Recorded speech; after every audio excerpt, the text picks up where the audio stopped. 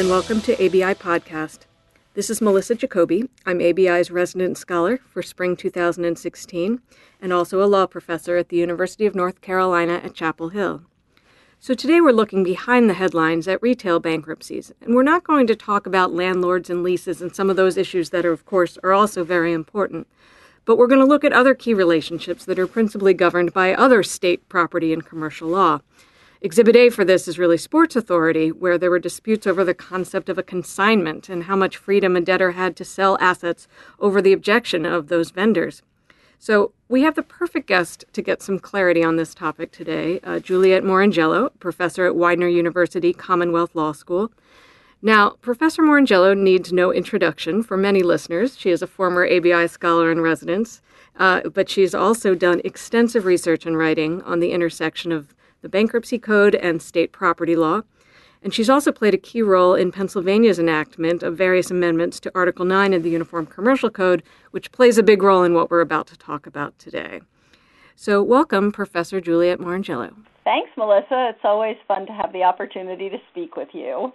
So I want you to think back first, before we dive into the substance, about how you ended up in this field, not only studying and teaching bankruptcy, but also with such an emphasis on property law and the full range of commercial law that not all of us have. Sure. When I was in practice years ago now, I started out representing banks that were making real estate construction loans. So I really started out as a real estate lawyer, and I like to think of my evolution in property as going from dirt to data. So doing construction loans, I, of course, got exposure to both real property law and the Uniform Commercial Code, but it was also in the late 80s to early 90s, so a lot of the real estate projects that we worked on crashed and burned, and we all became workout lawyers. So that's where bankruptcy came in. And when I started teaching, I taught just the upper-level bankruptcy and Uniform Commercial Code courses, but I was always fascinated by how property rights were treated in bankruptcy, especially as new forms of valuable assets, such as Internet domain names, emerged. So I picked up the first-year property course to get the rest of the story. And when you teach property after you've taught Article 9 and after you've taught bankruptcy, you really see how those concepts that students think are so old and musty and irrelevant in the first semester of property, like relative title and estates and land and who got to the fox first, are really critical to sorting out rights in bankruptcy. So it was really fun picking up property after having the upper level courses because it really gave me an appreciation of how those concepts really do apply in Article 9 and in bankruptcy. So I love that concept of from dirt to data, and we'll do a little less dirt today, but we're definitely going to get to data and a couple stops in between. So the first issue we want to talk about is consignments. As I mentioned in the introduction, this just came up in the Sports Authority Chapter 11, and it seems that the vendors thought that they still owned the inventory, that they had consigned to Sports Authority, and Sports Authority, of course, took a very different position. So let's start with the basics. What is a consignment? And they may be sliced and diced a couple different ways, but what is it? Sure, absolutely. And of course, a lot of people who would be listening to this would be familiar with consignments in their own personal lives. I mean, in common usage, the term consignment means an arrangement in which an owner of an item delivers that item to another person for the purpose of selling it. And in a consignment, the original owner retains legal ownership until the item is sold. A lot of individuals, of course, are familiar with that concept because they have sold goods such as furniture and clothes through consignment shops.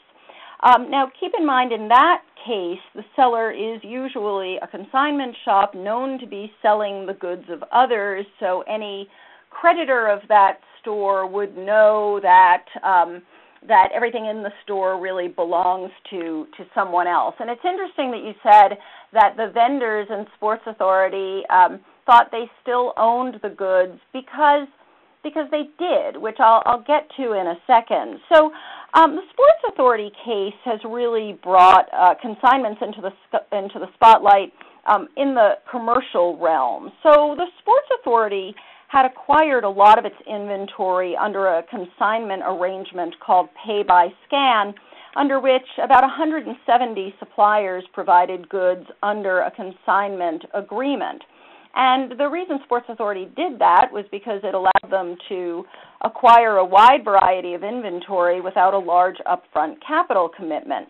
Under pay-by-scan, the vendor, such as ASICS was a major one, or is a major one, owned the inventory while it was on the shelves at Sports Authority, and then once Sports Authority transferred the goods to a buyer, ownership passed to that buyer, and Sports Authority sent payment to the vendor. So the way that the consignment agreements worked was that title to the goods, and by the way, title is not really a term that the Uniform Commercial Code uses, but title to the goods would pass from the supplier to the ultimate buyer through Sports Authority. But that's what gets us to Uniform Commercial Code Article 9, because a consignment for Article 9 purposes is an arrangement whereby a person, so the inventory suppliers in this case, delivers goods to a merchant, Sports Authority,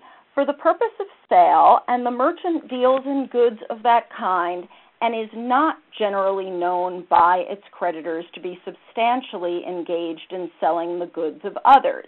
The definition of consignment in Article 9 specifically excludes consumer consignments, excludes small dollar consignments. And so Article 9 covers consignments and says that the consignor, so the supplier, has to comply with Article 9 by filing a financing statement in order to have superior rights over the creditors of the retailers, so Sports Authority. So Article 9 doesn't say that Sports Authority has title to the goods, but it says that in order for the suppliers to retain their rights in the goods, they need to comply with Article 9.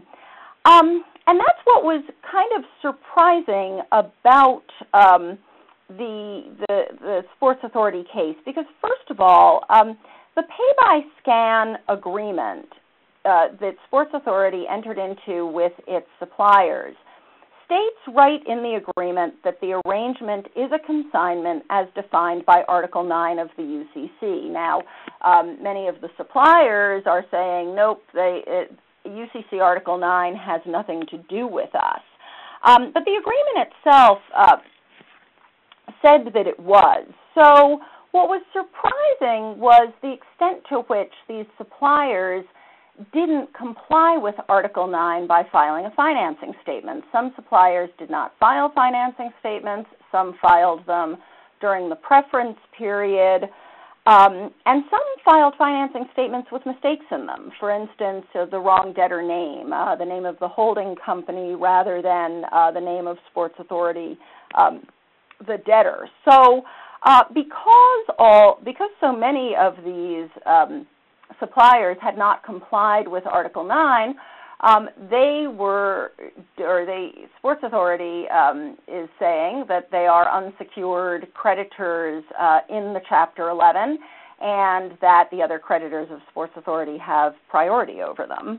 So let's break this down a little bit. So in a perfect scenario, we're not giving legal advice here, but in a perfect scenario, Article 9 seems to anticipate that vendors protect themselves using the tools of Article 9. So especially if you're dealing with a Sports Authority and not a known consignment shop. So they need to have filed a financing statement, and the timing has to be right, so they're not in the preference period, just to protect themselves overall. But then we also have this other element of there being lenders who want to have a first priority security interest in a floating set of inventory. So can you talk a little about what vendors are supposed to do given that? Sure. So what Article 9 basically turns a consignor into is a purchase money secured creditor with a purchase money security interest in inventory. And there are special rules for creditors with purchase money security interest and inventory. So, under your regular purchase money security interest rules, a purchase money secured creditor has priority over a floating lien creditor as long as they perfect their interest in the goods within a certain period of time. When inventory is involved because of the nature of inventory, the fact that it turns over, the fact that a floating lien creditor with an interest in inventory could find, itself with no security interest at all if all the suppliers automatically got purchase money priority. The purchase money secured lender with an interest in inventory is supposed to give notice of its interest to the conflicting secured creditor, which didn't appear to happen either because so many of these consignors did not comply with Article 9. And, just as far as compliance with Article 9 goes, it seems to be really cheap insurance, right? I mean, even if you don't think that your consignment is covered by Article 9, the most expensive state in which to file a financing statement is this one, Pennsylvania, where the filing fee is $84.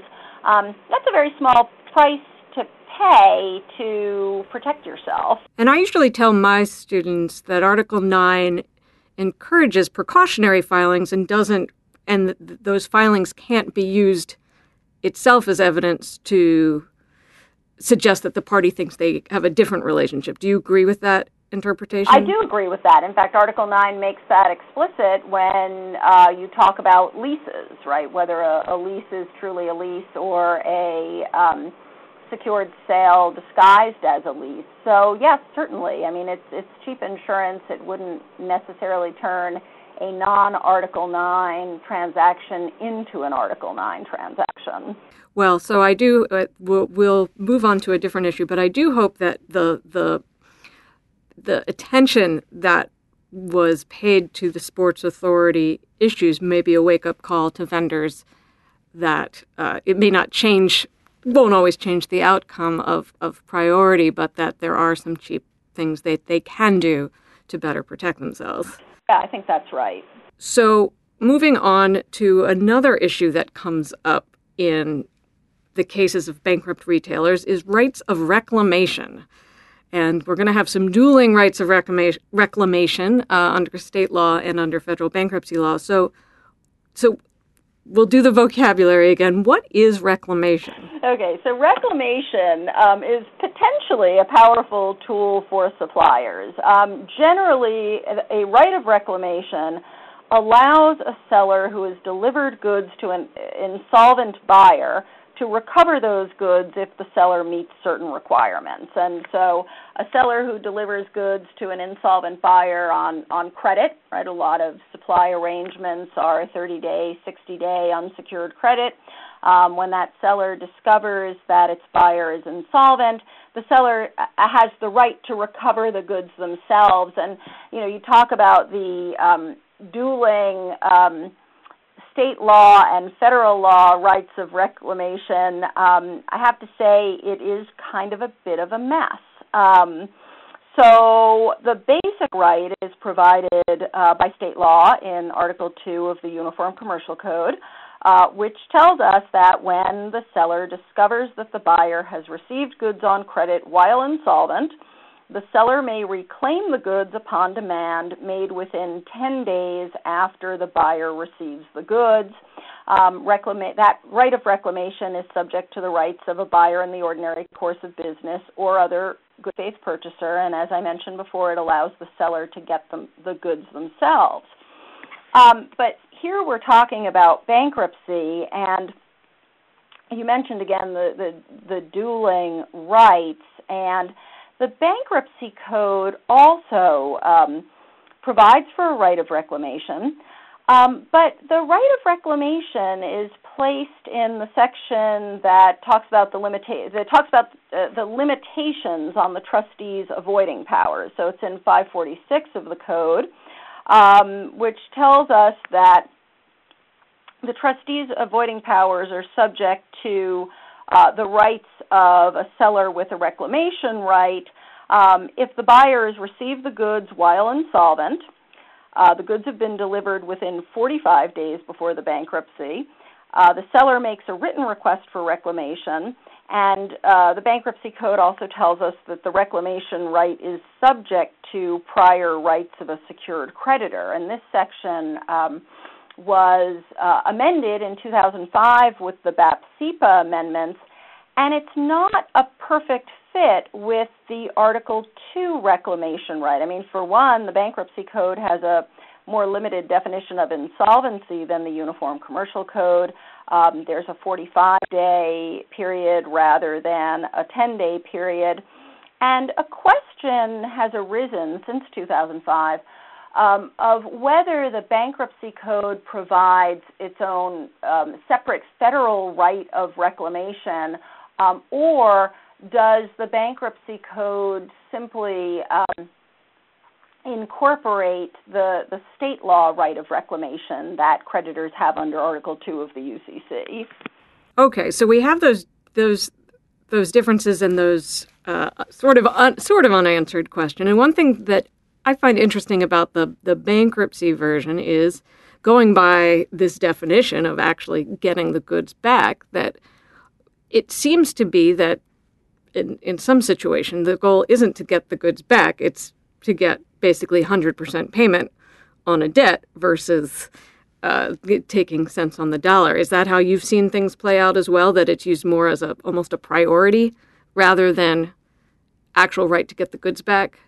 Well, sure, and certainly vendors have argued that, but some courts have said, no, this is an in rem right, it's not a right to proceeds, it's a right to get the goods, and if you don't do everything you're supposed to get the goods, then what you're left with is an administrative claim, which the Bankruptcy Code does provide for. Well, sure, that 20-day provision that's also added in 2005 and is also an unusual fit into the Bankruptcy Code. So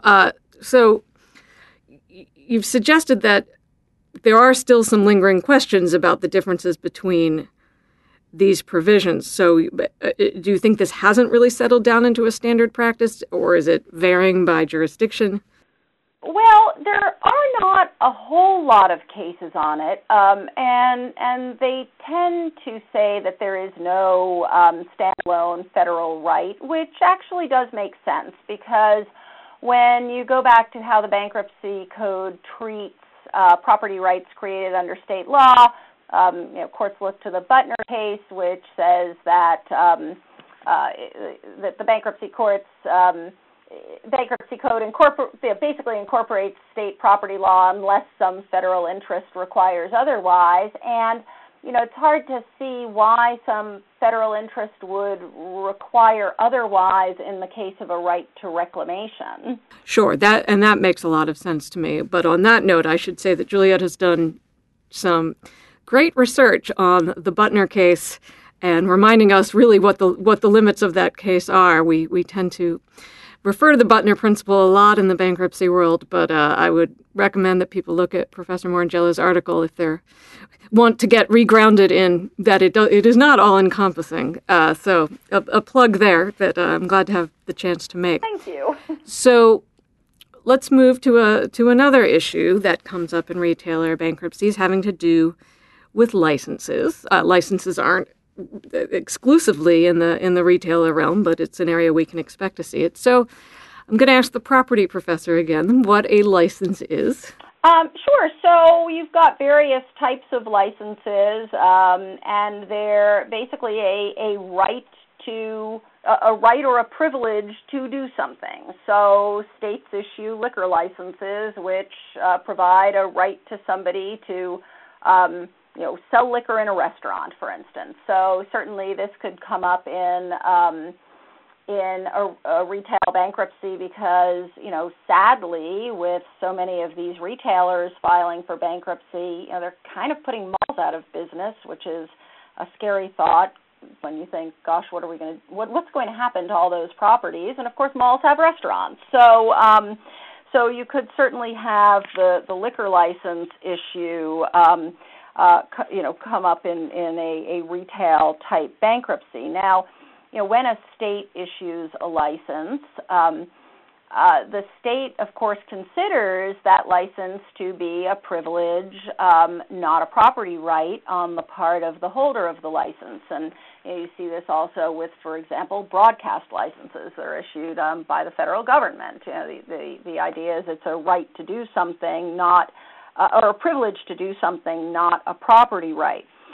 When we talk about state-issued licenses, though, we run into Section 9408 of the UCC, which came in the 2001 amendments to Article 9, which invalidates transfer restrictions for general intangibles. Okay, so in Article 9 parlance, a license would be a general intangible.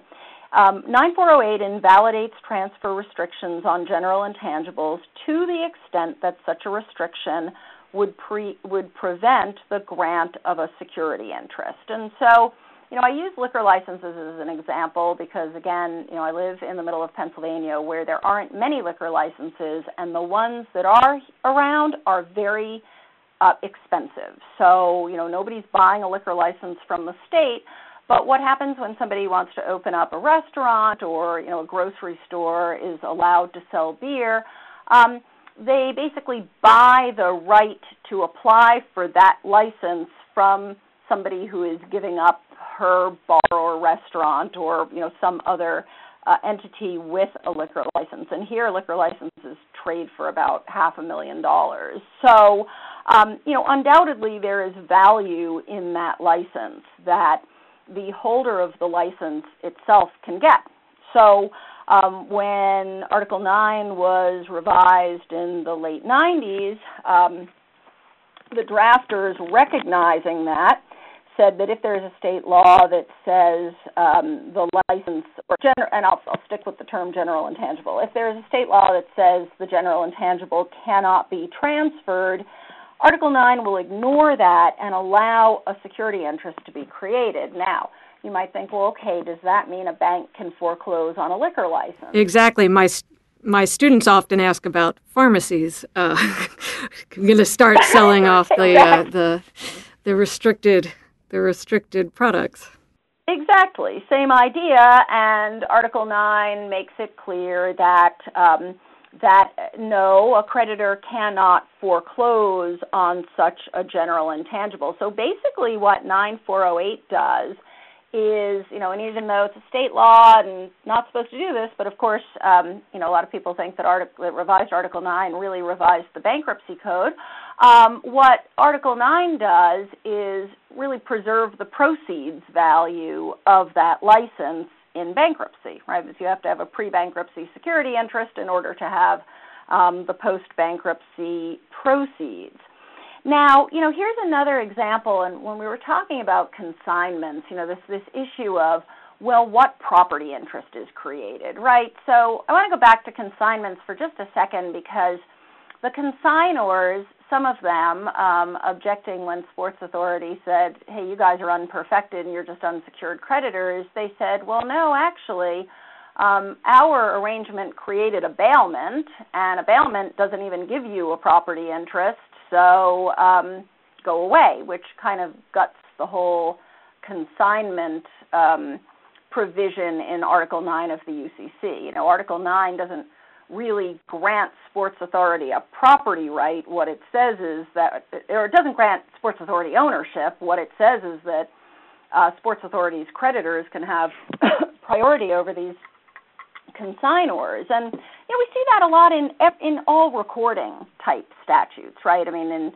real estate recording statutes, you always have these goofy hypotheticals in law school case books where somebody sells Blackacre, and then the buyer doesn't record his deed, and the person sells Blackacre again. And people say, well, gee, how can you do that? And it's a priority question, not so much a ownership question. So with licenses, what Article 9 attempted to do is grant a property interest or a limited property interest so that the holder of this valuable right could give a security interest in it. However, again, going back to what Article 9 actually says, it says restrictions on the transfer of a general intangible.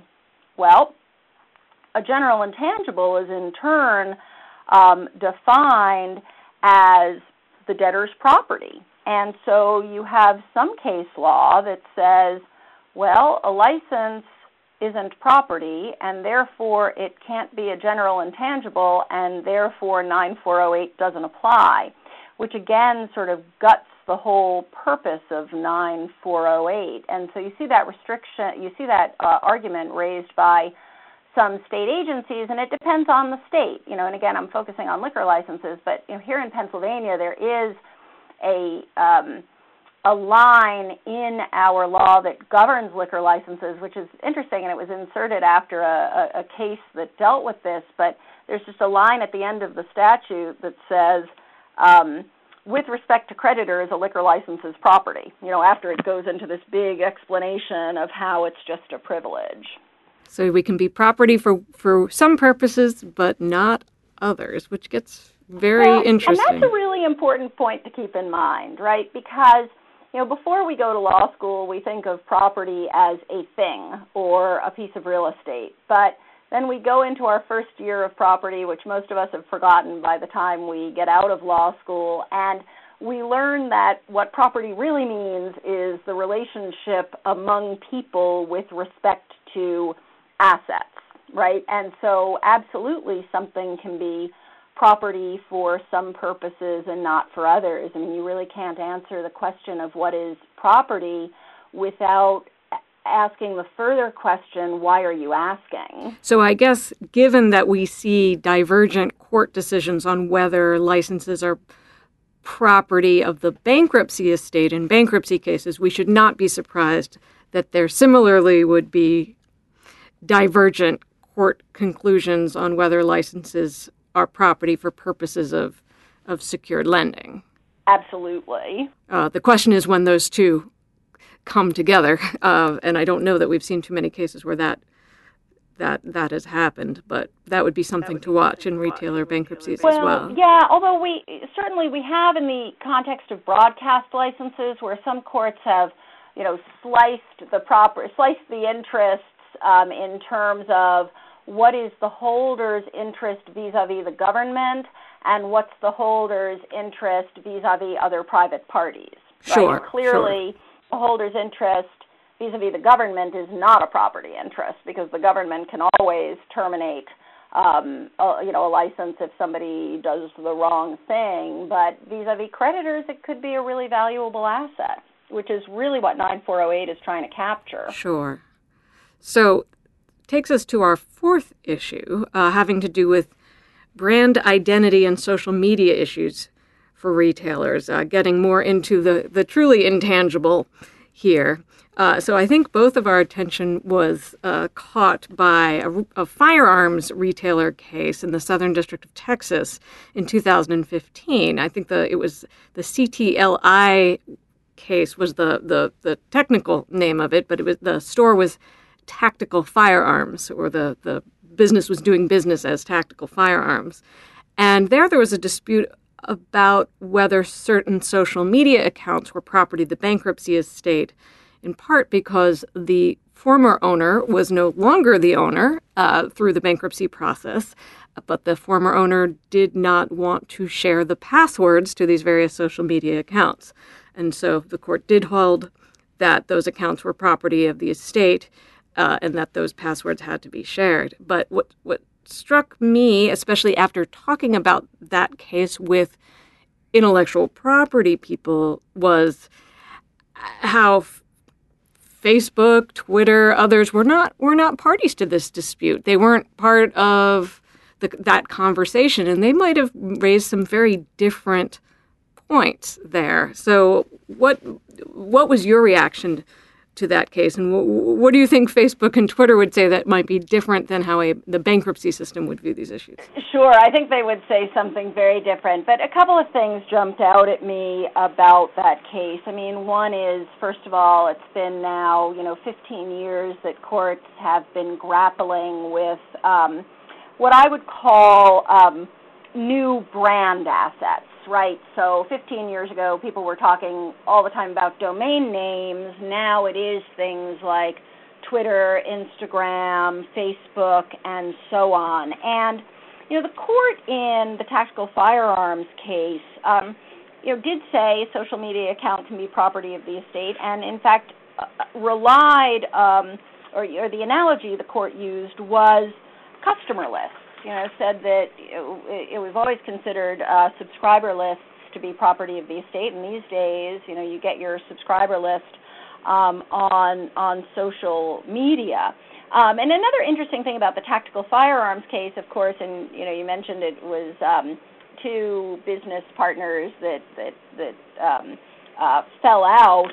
One big issue there was, did the accounts belong to the individual or the company, which certainly could be a real issue in a small business case, because social media marketing depends so much on the person posting to the account. And this particular user of the Twitter account characterized himself as a marketing genius and had all sorts of interesting things that he posted, so he said it was his. But so what I thought was really fascinating about that case, and that I think is something that people should keep in mind going forward, is the role of the terms of use for the Facebook account. Now, as you pointed out, Facebook and Twitter were not even parties to this case. But what happened in the tactical firearms case was that originally the Facebook account was in the name of the company, and then when the partners had their falling out, the one who was posting, Mr. Alcide, changed the name on the Facebook account to his own. Okay, so this goes through the bankruptcy court, and the bankruptcy court says, yeah, it's property of the estate, and it is a business account. But then they look at the Facebook terms of use and say, gee, we can't do anything here because Facebook has a one name change policy. And if you have a Facebook page that has over 200 likes, you only get to change the name once. And I was really surprised that the court sort of threw up its hands on that one. They said that the other partner could either get a waiver of the policy or get Facebook to migrate the fans to another page with the business name. And if Facebook refused to do that, then the recourse would be against Mr. Alcide. And my question here is, shouldn't bankruptcy law have trumped these transfer restrictions? I mean, if it is property of the estate, why can't the court, order Facebook to turn over this account? And so I think this, really makes us think about what the appropriate role of terms of use is or are in defining property rights. And, you asked what I thought Facebook and Twitter would say about this. Well, I think we have a really good example of what they would probably do in the law that is being considered in a number of states, the Uniform Fiduciary Access to Digital Assets Act, which some people call digital death. And the question is, when somebody dies, what happens to that person's Facebook account? Facebook says it can just turn it off. But, the argument on the other side is, well, if you die and your letters are in a box in the attic, your heirs can get that. So why is there any difference? And Facebook has really pushed hard against allowing heirs to have access to accounts. And so, you think of that in the property context and you think, okay, so Facebook thinks that everybody has simply a life estate in their accounts. Well, life estates were originally, originally developed to control inheritance. And so I'm not sure that Facebook should necessarily be able to cut off rights of heirs by doing that. But I do think that Facebook would really sort of oppose this. So take us to what the next frontier of these issues might be. We've just been talking about these social media accounts, but that's clearly the bridge to the next big thing. What do you see in terms of broader implications of the kind of questions you've just been discussing? Yes, absolutely. So, I use social media accounts as an example of where people try to govern property rights through terms of use, and I think we will see more and more of that as the Internet of Things develops. I mean, right now, all of our cars are just filled with software, but we are seeing more and more items of tangible personal property that are connected to the Internet. And anytime something is connected to the Internet, you find terms of use. And again, back 15 years ago, when various types of intangible assets became more prevalent, people start, you always look for analogies, and courts and lawyers and business people looked to the intellectual property analogy, right? So everything is licensed, even if it's not really what we would call intellectual property. So I think we're going to be seeing more of these terms of use disputes and how they govern property rights as the Internet of Things develops more. I think that's a great place for us to end. So you've been listening to ABI Podcast. We've been with Professor Juliet Marangelo. Juliet, thank you so much for joining us. Yeah, thank you, Melissa. And thanks to the listeners. We'll be talking with you again soon.